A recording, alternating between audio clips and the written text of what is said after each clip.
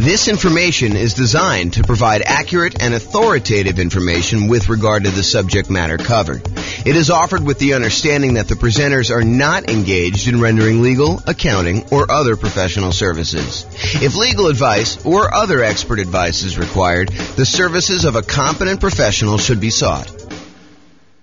Welcome to the Des Moines Real Estate Investing and Real Estate Financial Planning Podcast. Learn all about investing in real estate in Des Moines, Iowa, with a combination of real estate financial planning and modeling with numbers specific to Des Moines, plus syndicated, more generalized recordings of live and pre-recorded real estate investing classes, not all of them specific to Des Moines. Be sure to stay tuned after the podcast for a message from our sponsors. Well, good morning and welcome, everyone. This is your host, James Orr, with another really cool class today. Today's going to be a continuation of our series on how to improve cash flow.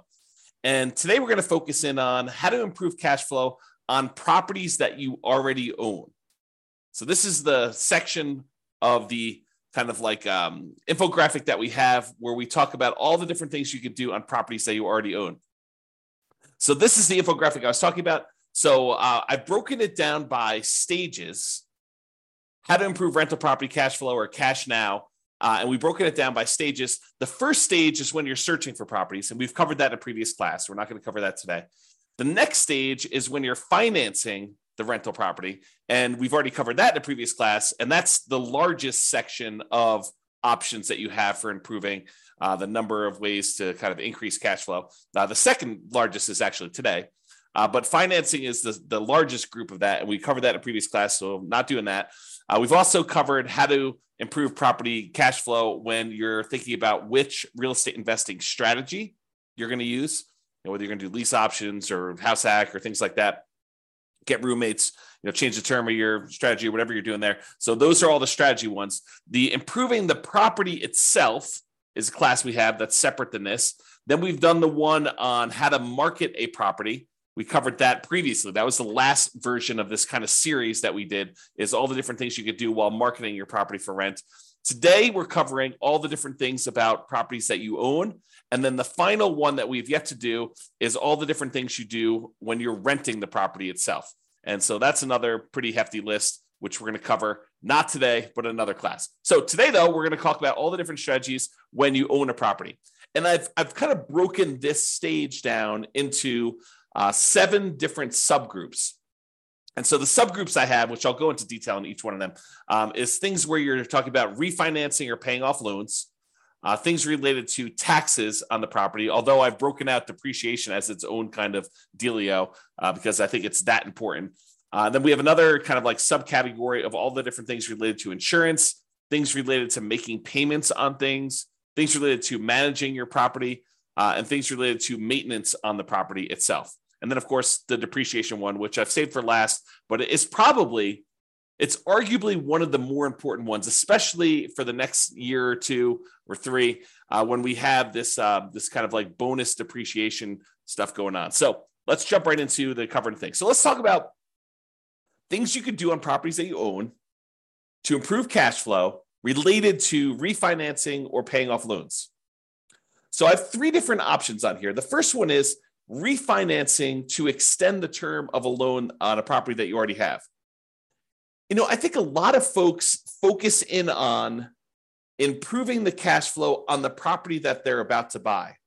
But sometimes it's about optimizing the properties you already own before you go buy the current property, because sometimes you kind of paint yourself into a corner where you can't do certain things after you buy the next property. So, for example, from time to time, and I think that's going on right now, you are limited in the number of cash out refinances or even rate and term refinances, if I'm not mistaken, on properties that you own, if you own a certain number of properties already. So if you already own, let's say as an example, 10 properties, it might be really hard for you to do a cash out refinance on one of your other properties. You almost need to pay off a property first, get down below the threshold that the lender requires, which I think is 10, but go check with your lender to find out what the current rule is. And then you'll be able to do your cash out refinance. So you may want to apply these changes before you go acquire another property, which may or may not move you over the new limit or whatever the current limit is. And honestly, these limits can change. So you may think, hey, look, I'm good until I get to whatever it is, 6, because I'm doing these specific types of loans. And then once I get to 7, then I'll need to worry about that. But while you're in the process of doing this, the rules change on you. And now you have to be concerned when you get to 4.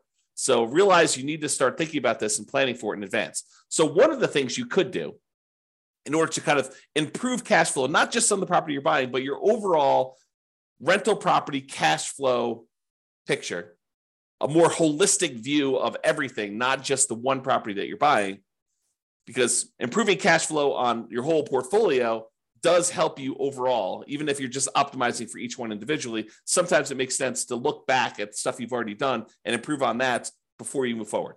Okay, so let's say you have a property and you've owned it for a while, you paid down on the property and the property value has gone up considerably. And you owe a lot less on the property now than you did when you first got the loan. So the payment was much higher because you used to have a higher mortgage balance, you used to have a higher amount that you were borrowing. And so the payment was based on that higher amount over a 30-year period. Now, 15 years into the loan, the amount you owe is much, much less, such that if you go and you just do a rate and term refinance, or extend the term of the loan is another way of saying that, you're not actually going to pull any cash out. You're going to say, look, I owe $100,000 on this $400,000 property. When I initially got the loan, it was $200,000 on a $250,000 property, but now I only owe $100,000. Now I want to go and I want to go to the lender and say, look, I want to take this $100,000 that I owe, and I want to extend it out to 30 years now, where I only have 15 years left to pay it off, as an example. Now I want to say, let's extend it out to 30 years, which would reduce the amount of your monthly payment considerably, which could improve your cash flow. And that could be the difference between you being financially independent or not. If you think about that, right? If you go and you just do your rate and term refi, it could get you an extra, I don't know, $300 or $400 or $500 a month. If you do this on multiple properties, maybe $1,000, $2,000, $3,000 a month, and that could push you over the edge of being financially independent. So you really want to think about this and how you can optimize it. So you could refi in order to extend the term. You paid down a loan, you only have 12 years left on it, 11 years left on it, 5 years left on it, 22 years left on it. But now you want to go and extend it back out to 30 years, or maybe even longer if you can get access to a longer loan, which I think will be hard for you as a real estate investor, but maybe it's out there at some point in the future. Just think about it. But you go ahead and extend this loan to go ahead and reduce your payment. So is my loan old enough where I would be able to refinance to extend the term? And in the future, sometime, if you're buying properties in a high interest rate environment and now interest rates are lower, you might also be able to get a better interest rate. The challenge we've had coming out of where we were in the past is interest rates have been really low for a long period of time. So that if you go and you try to do this strategy in the future when interest rates are higher than when you got the loan, it may not be as big of an advantage as if you could keep the rates the same, or if you could actually get a lower rate. So when you've acquired properties and your rates are really great, this may not be as great of a strategy. But if you're doing this when rates are high and your rates are now lower, this could be a doubly good strategy to lower the monthly payment. Okay, so that's refining to extend the term. The other one, which we've kind of hinted at, is refi to improve rate. Have rates dropped enough for me to be able to refinance and get a better interest rate? Even if you don't extend the term, even if you keep the term the same, but you go in there and you say, look, I want to go, I've got a 7% interest rate right now. I got this loan when rates were high. Now rates are back down to 5%. It might make sense for you to go look at refining in order to improve your interest rate, to improve cash flow on properties where the rates were high. Okay. And then the other option is sometimes it makes sense to pay off a loan completely. If you have the cash sitting on hand where you've got it invested in something else, maybe you take that money and you pay off the loan. Now realize if you pay off the interest rate if you pay off a loan, the return you're getting on your money is the interest rate of the loan. So if you've got a 3% loan and you pay off that mortgage, the return you're getting on the money that you used to pay off that mortgage is technically 3%. Now, sometimes it feels very differently. Sometimes it feels like, I'm freeing up $2,000 a month on a mortgage payment by only paying off $50,000 of loan that's remaining, because you paid down the loan so much, but your payment was based on 20 years ago when the payment was $2,000 a month. So realize that it could feel very differently, but technically the return you're getting is the interest rate of the mortgage itself, which may or may not be good. I mean, if you're at an 8% rate on your loan, then that may not be such a bad thing. If it's only 2 or 3%, I don't know. That's a little bit lower. You have to decide whether that's important to you. And for those of you that are thinking, hey, I don't have all this extra cash laying around. Well, some people, their strategy is to acquire more properties than they need, sell off some of the properties in order to pay off the other ones. So you may acquire, 1 or 2 properties a year for the next 10 years. And then at the end of the 10-year period, you take 3 or 4 or 5 or 6 of the properties that you acquired, you sell those, pay the capital gains tax, pay the depreciation recapture tax, pay the real estate commissions and the closing costs on it, so that you walk away net with your true net equity after all those expenses, and use those proceeds to then pay off loans on the 4 properties or 5 properties or 6 properties, however many you decided to keep. And that could actually improve cash flow, especially if the ones you're selling are equity rich, but not cash flow strong. If the cash flow, the return on equity from cash flow is actually not great on those, you could take those and you could actually significantly boost the properties that you end up paying off to really improve cash flow on those. So some people, that's their strategy. Their strategy is, look, I'm in a market where it's really hard to make properties cash flow. What I really need in order to be financially independent at the end, if I'm kind of like looking forward to when I'm going to be financially independent, what I really need at the end is I'm going to need some free and clear properties, because these properties financed are not the most amazing at cash flowing. So maybe you're acquiring a whole bunch of properties using like kind of like buying properties, maybe below market even, as kind of rocket boosters to get really good returns, especially early on when the return on equity is so great, and then use that money to then pay off other properties at some point in the future. If you read the book Creating Wealth by Robert Allen, one of his chapters is about this strategy. And before you go run out there and buy it, his numbers are really old. It's a very dated book, and the math on them is not the most amazing. So, take it as you will. It's still worth reading, but just realize that, if you're thinking, oh, James recommended this, I'm going to go read it because, obviously the math's going to be really good and super clear, and the numbers are going to be, appropriate for today. They're not. Unless he's got a new version out that, to be fair, the version I'm reading is probably a 1990s version or something like that. It's on my shelf somewhere. Trying to see if I can see it. Yeah, it's down there in the corner if you can see it. But it's an older version that I have. So maybe he updated it. I don't know. If he has, definitely let me know. Okay. All right. So we talked about 3 options. Refi to extend the term, refi to improve the rate, and then pay off the loan completely might be an option where you can improve cash flow overall in your portfolio before you go buy something else. And the other reason to pay off a loan is sometimes some lenders may penalize you for having a certain number of loans. They may say, look, your interest rate is 1/4 point better or 1/8 of a point better for your first 4 loans. Once you get above 5, then we start hitting you with a small penalty on your interest rate. So if you pay off one of the loans, you may be able to get a better interest rate on the one you're getting to. Just kind of realize that may be a possibility. If it's not there now, it has been in the past, and it may come back. Okay. Let's talk about taxes. Kind of have 3 different options here about taxes. So number 1 is, can I correct incorrect information with the county assessor about the condition or characteristics of my property? Now, if they're listing your property as in like super premium condition and it's a 5-bedroom, and you know that it's actually a 4-bedroom and the condition's more average than it is super premium, you could go to the tax assessor and say, look, my property is not what you're saying it is in the assessor. And because of that, you're using different comps, which means that you're saying that the property is worth more when it's really not. So my taxes should actually go down because it's only a 4-bedroom and it's only of average condition. It's not of this super premium condition. And some tax assessors may send someone out to inspect the property. Some may take your word on it. Some may say, yeah, that makes sense to me. Here's the permit that we pulled when we showed that it was only a 4-bedroom. Whatever it is that they need to do, you may be able to get your taxes reduced, which by reducing your expenses on the property, that does improve cash flow, right? Income, all the income on the property minus all the expenses. So if we can improve taxes, we can improve our cash flow. If you have property taxes that go up, around here, we redo our taxes every 2 years. Your market may be different. Go find out from your local county tax assessor what the schedule is for redoing property tax assessment. Some redo assessments every time you sell a property. Some do it only every certain period of time.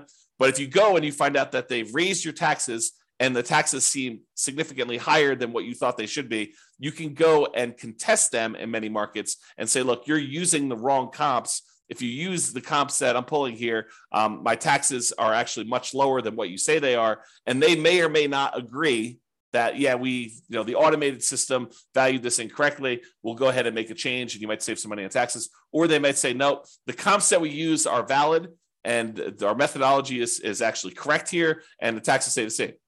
Maybe you get some improvement, maybe you don't. I don't think it's a universal automatically granted, but you might be able to go and contest your taxes with a tax increase and try to save your money.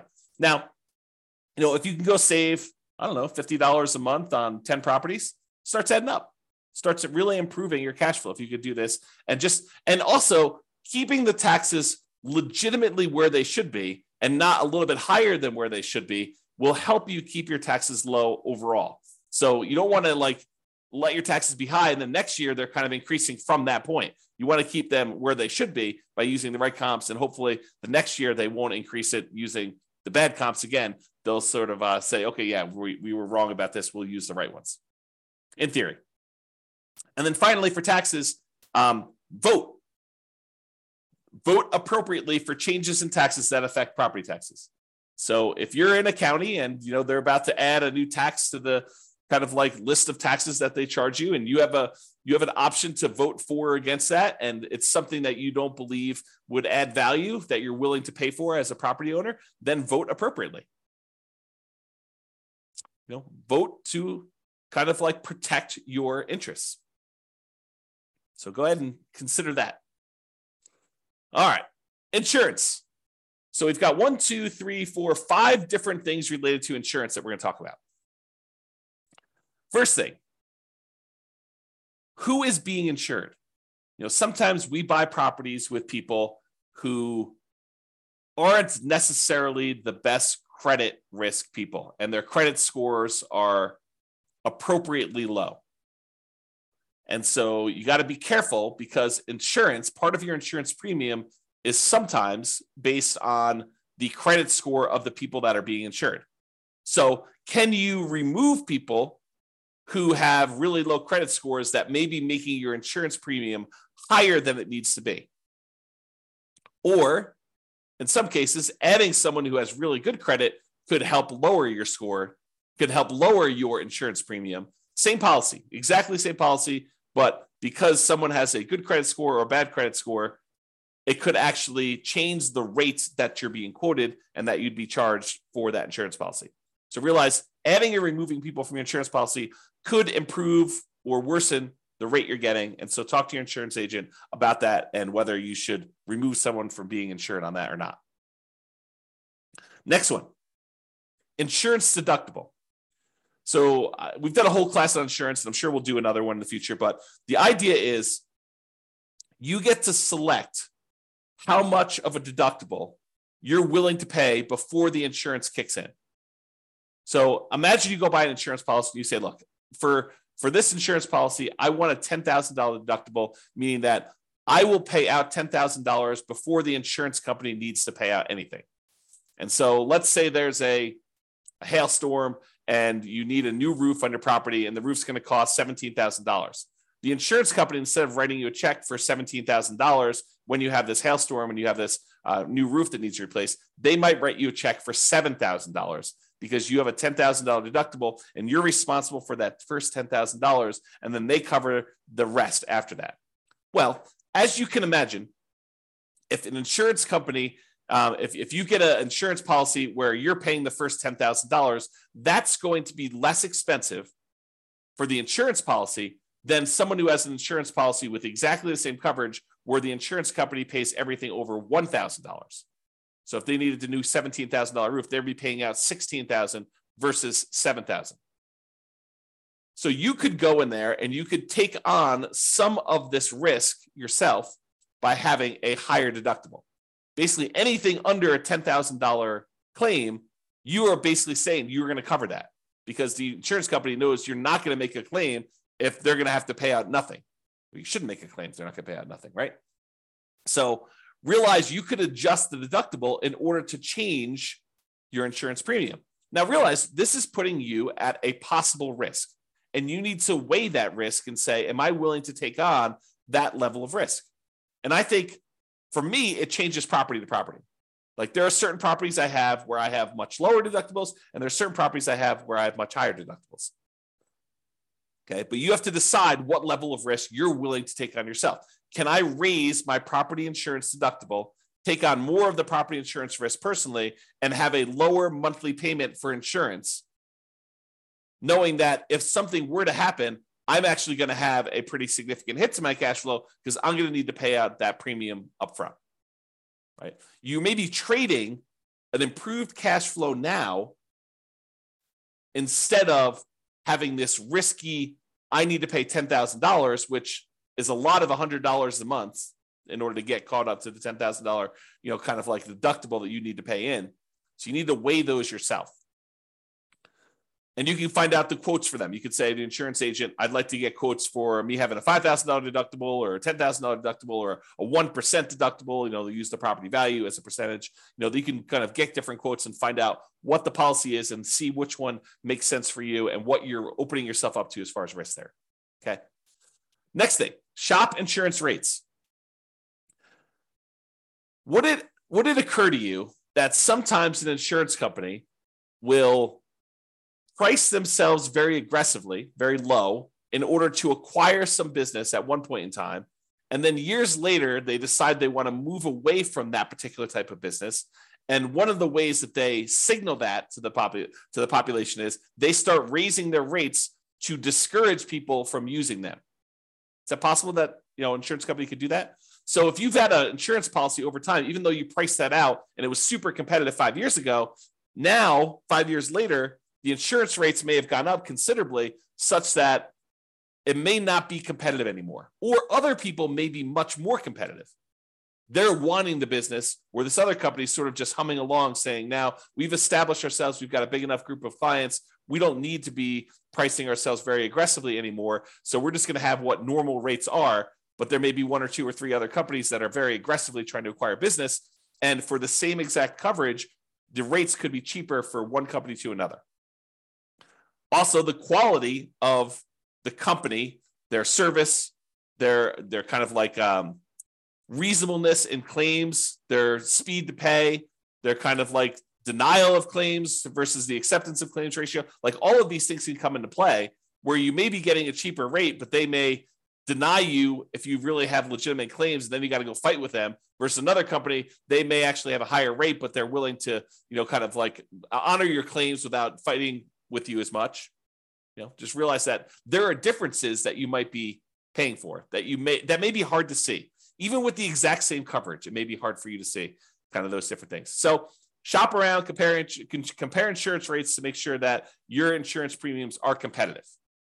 And it is important to make sure that you're getting apples to apples comparisons. You don't want to get, say, hey, what's the insurance policy on this property that I'm getting? Here's the address. And you go quote it that way, and three different insurance companies give you quotes, and they're all over the place. One of them's really high, one of them's really low, one of them's right in the middle. They could be giving you quotes on very different coverage.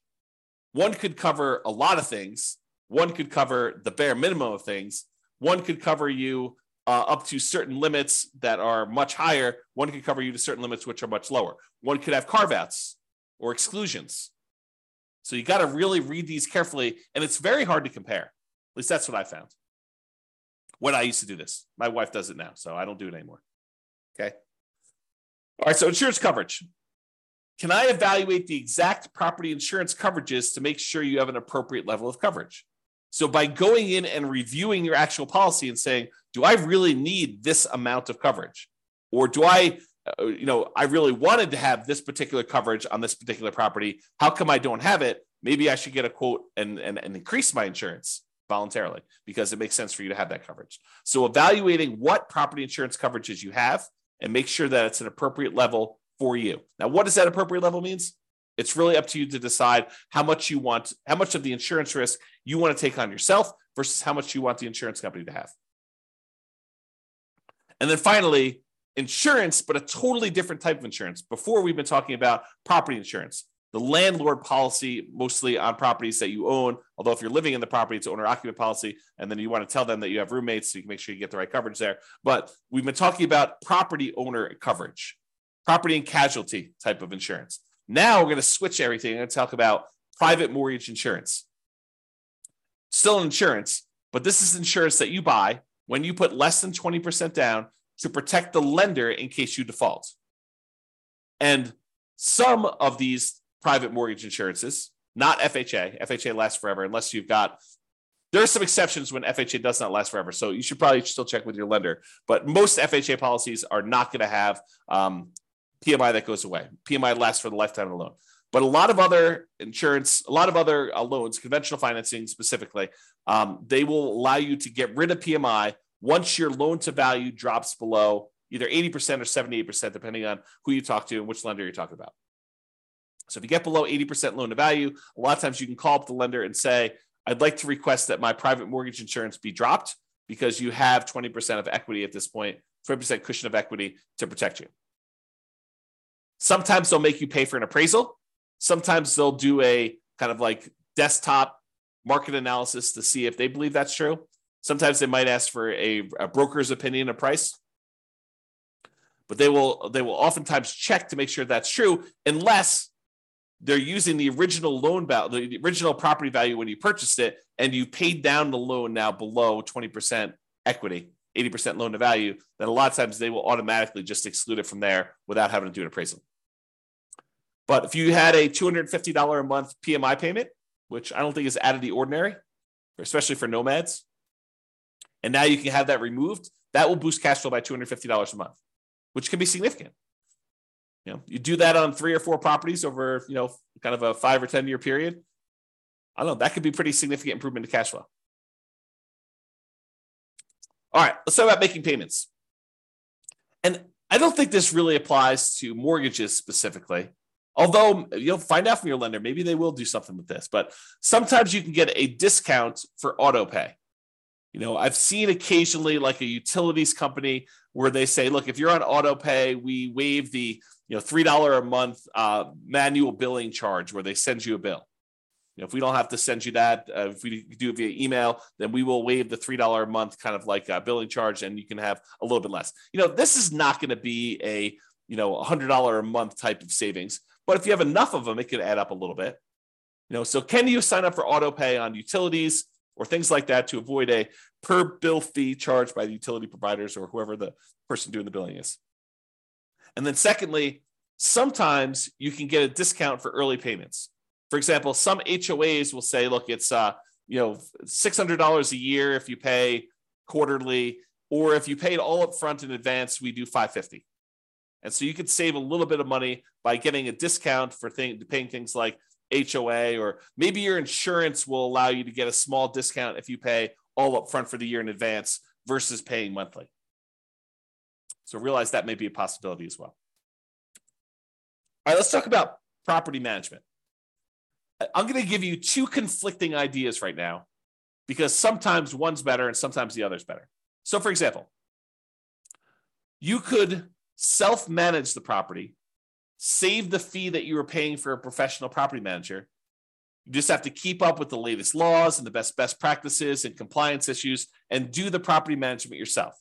And some people on the recording listening to this, we're going to say, yeah, of course. I mean, that's easy. I'll just go ahead and do this. Why would someone pay a professional property manager when it's so easy to manage your properties? You just, you make a couple phone calls. When you have to turn the property over, it's not that bad. But then most of the time, these things are on autopilot, and I have very little things I need to do with the properties. They're almost like self-managing. Some people will say that. And then some people say, I never want to talk to a tenant. I'm an introvert. I have zero desire to keep up with all of these latest laws. I mean, who can keep track of all this stuff? Fair housing. I mean, that seems like it changes every other day.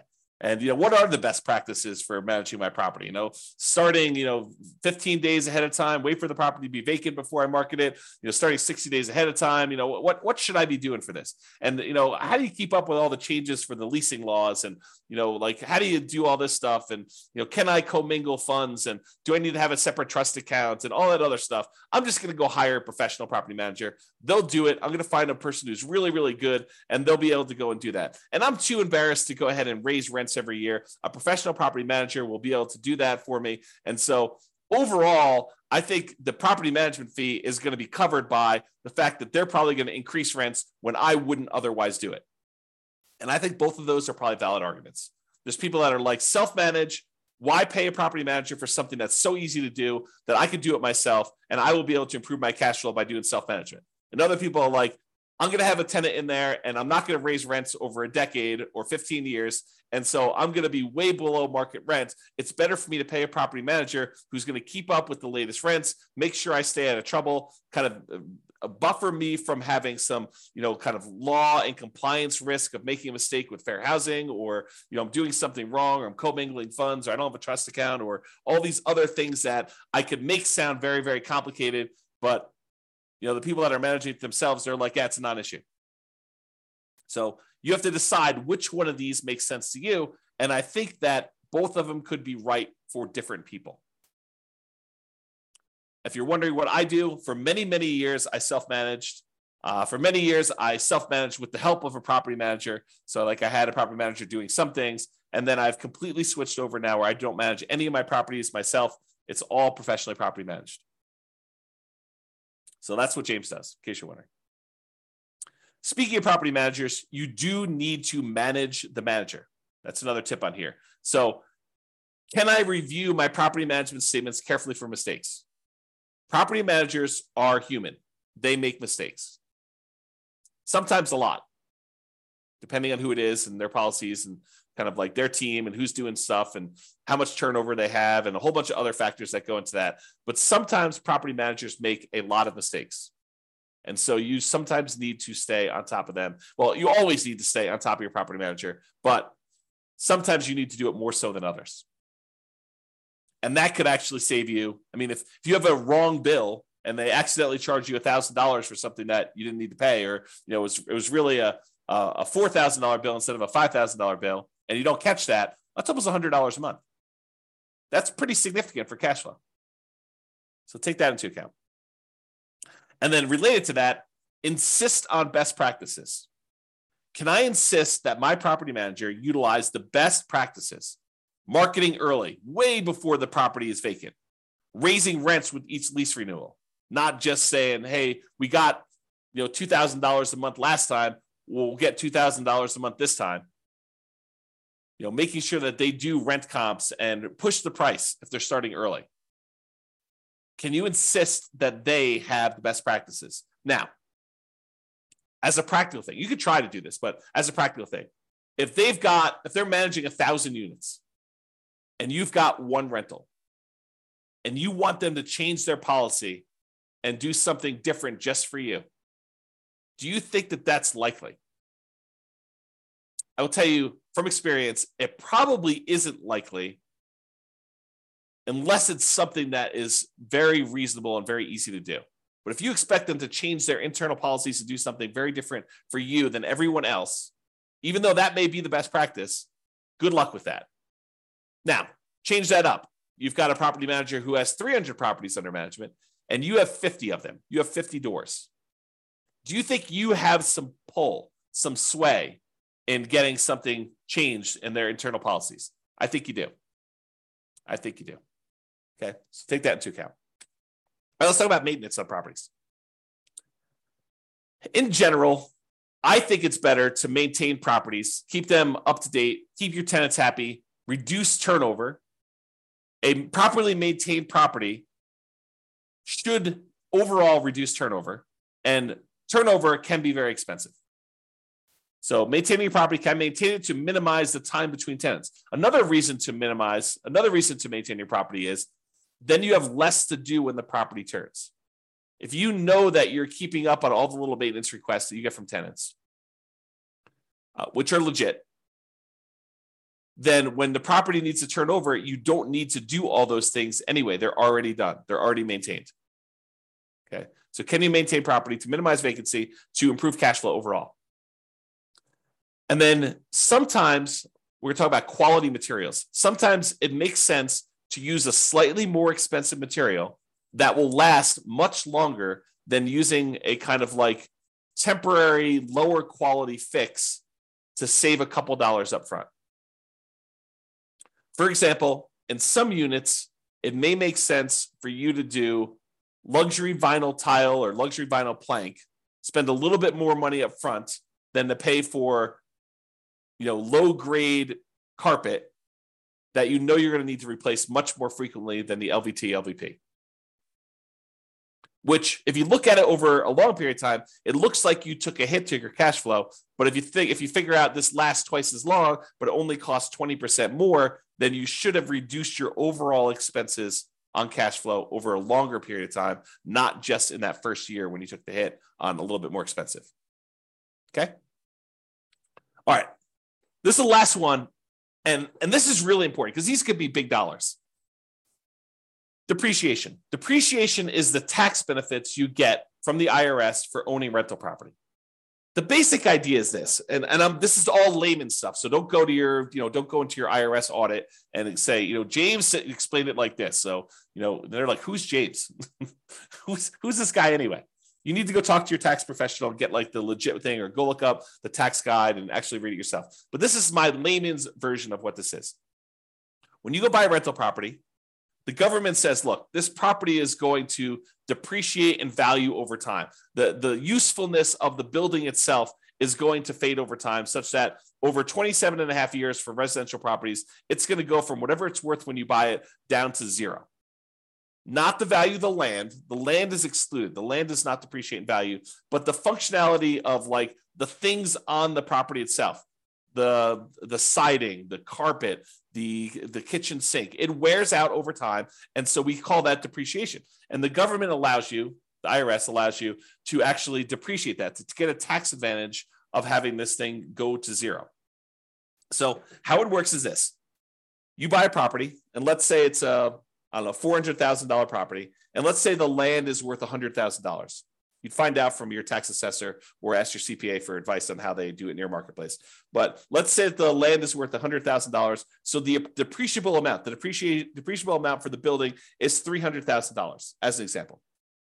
So normally the government would say, look, if you want to, you could take that $300,000, the value of the building, and you could divide by 27 and a half years.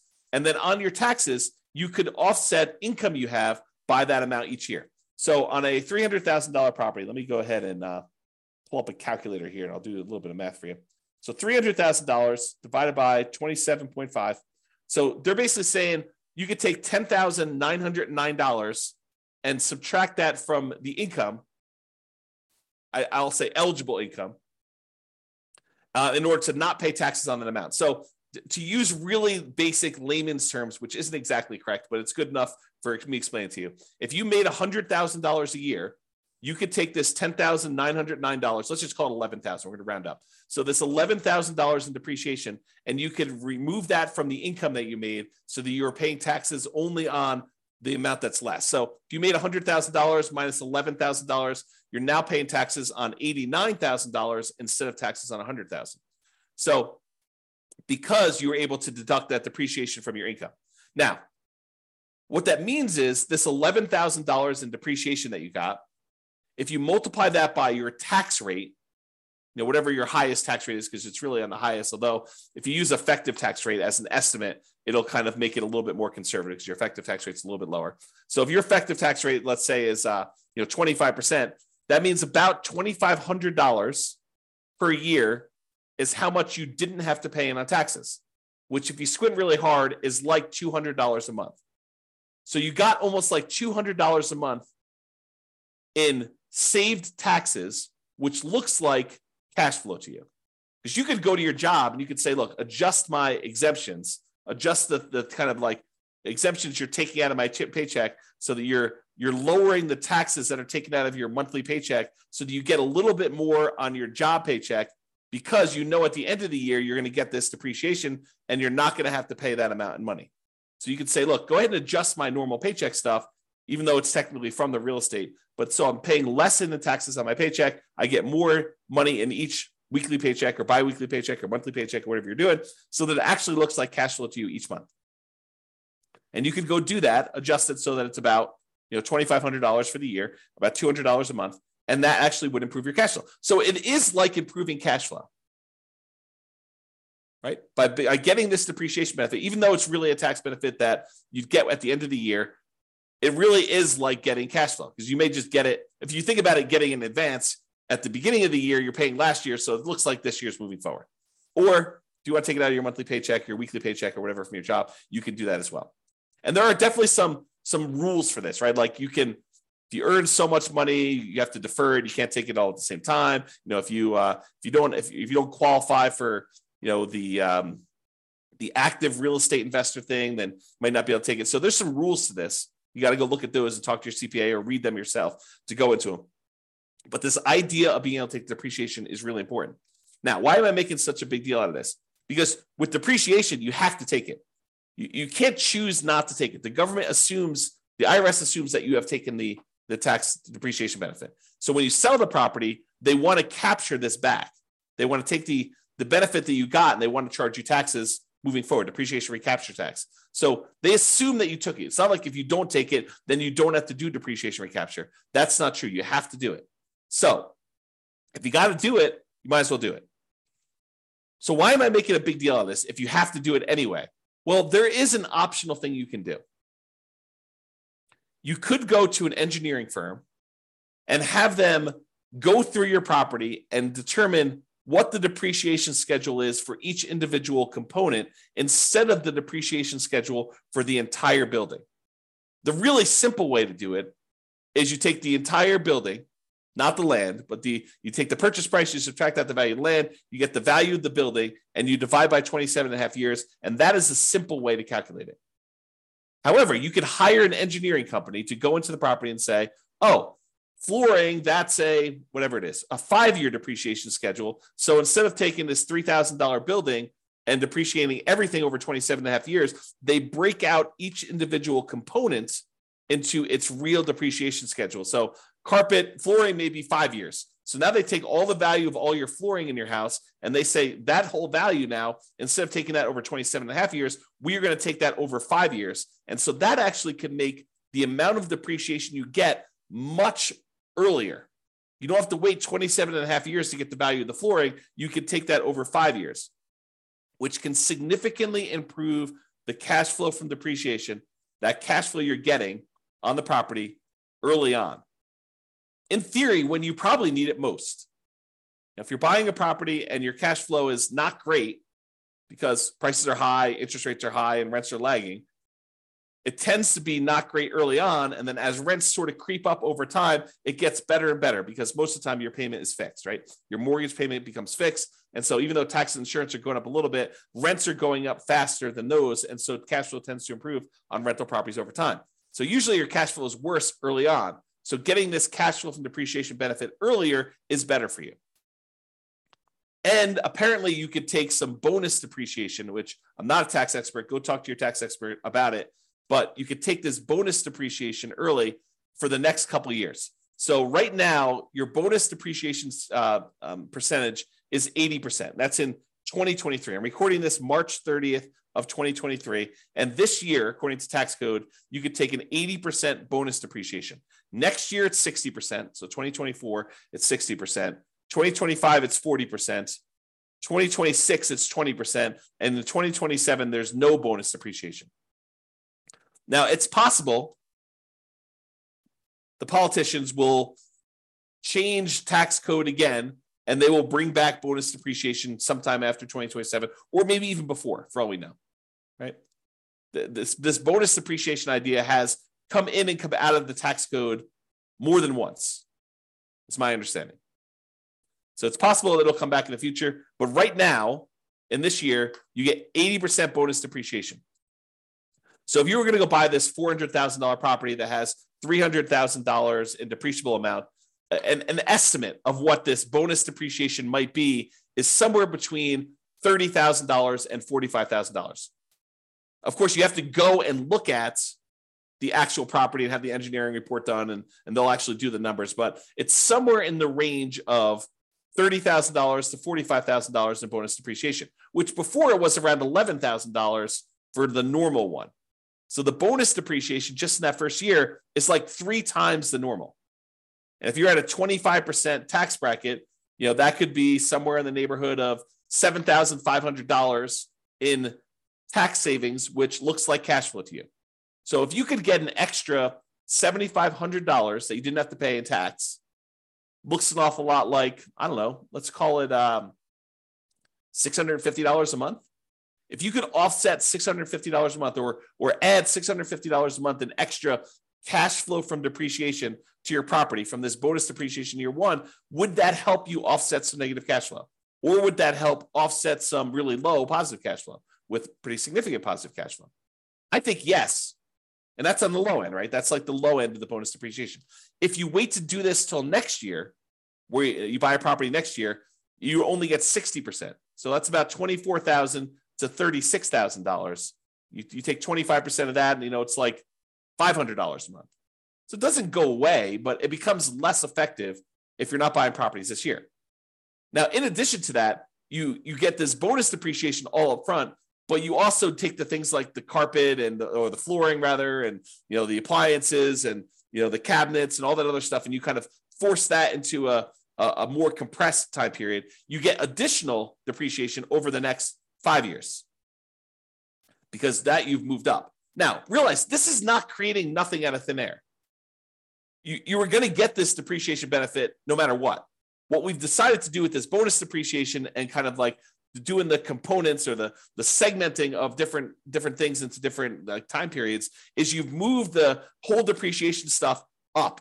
You've time warped and moved the depreciation you were getting from being over 27 and a half years to now a lot of it gets focused in the first year and a little bit more gets focused in the years 1 through 5. But then the amount you get years 6 through 27 and a half is lower.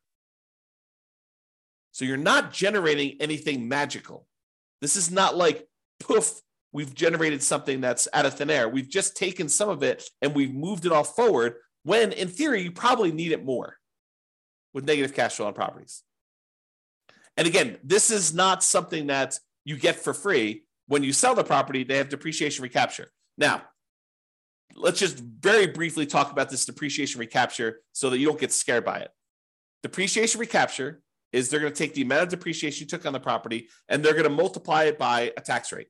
The max is 25% from what I understand, but the amount is really the amount of your tax rate. So if you're being taxed at less than 25%, they'll use that number. If you're being taxed at more than 25%, they will tax you at 25%. Now, you can delay or defer paying those depreciation recapture taxes, move them onto the next property that you're buying by doing a 1031 exchange. So you pay about $1,000. It could be a little bit more, it could be a little less, but you pay about $1,000 and you defer having to pay this depreciation recapture tax and any capital gains tax on the property that you're selling, and you move it down the line.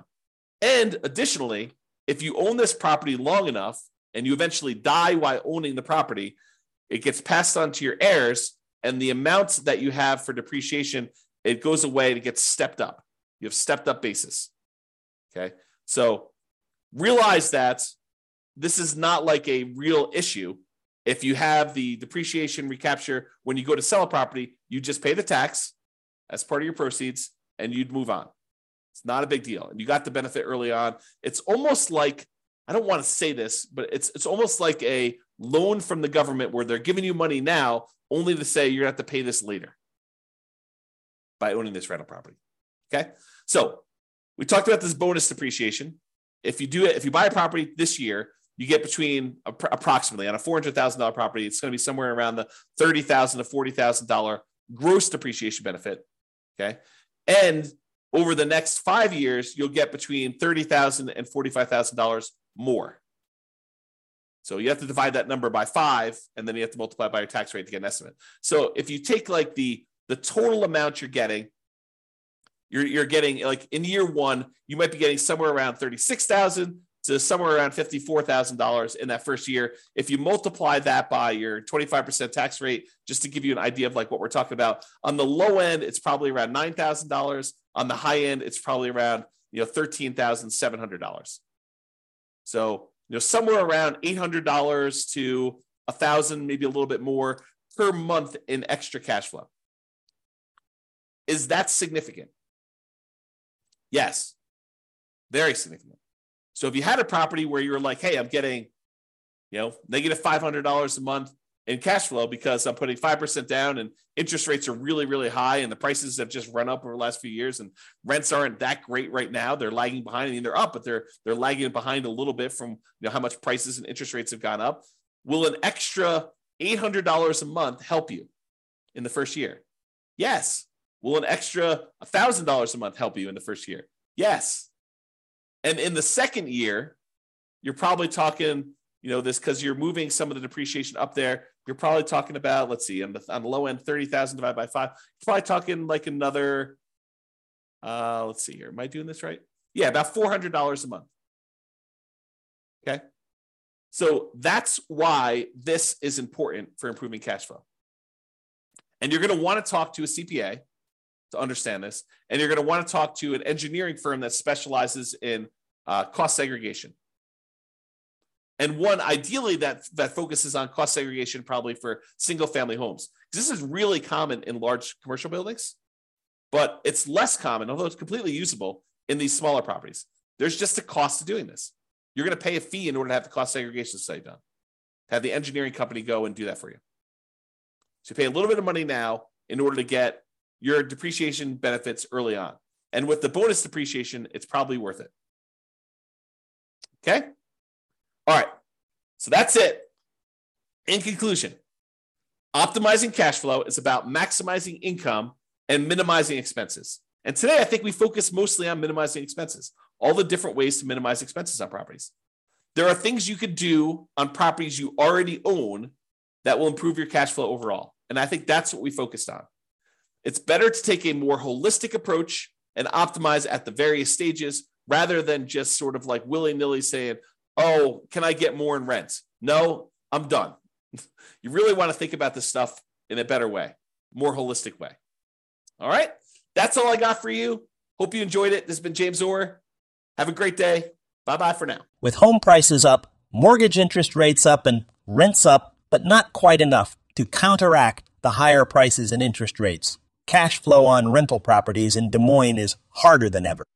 Book a call with the Real Estate Financial Planner to apply our proprietary 88 strategies to improve cash flow on your rentals. See the show notes for a link to schedule your call and improve your cash flow today. If you're a real estate agent, lender, or professional in Des Moines that wants to help our real estate investor listeners, consider reaching out to learn about collaboration opportunities with this podcast. We'd love to add more value to our listeners by having you assist our investors buy, sell, and finance their real estate investments. See the show notes to schedule a call to discuss collaboration opportunities.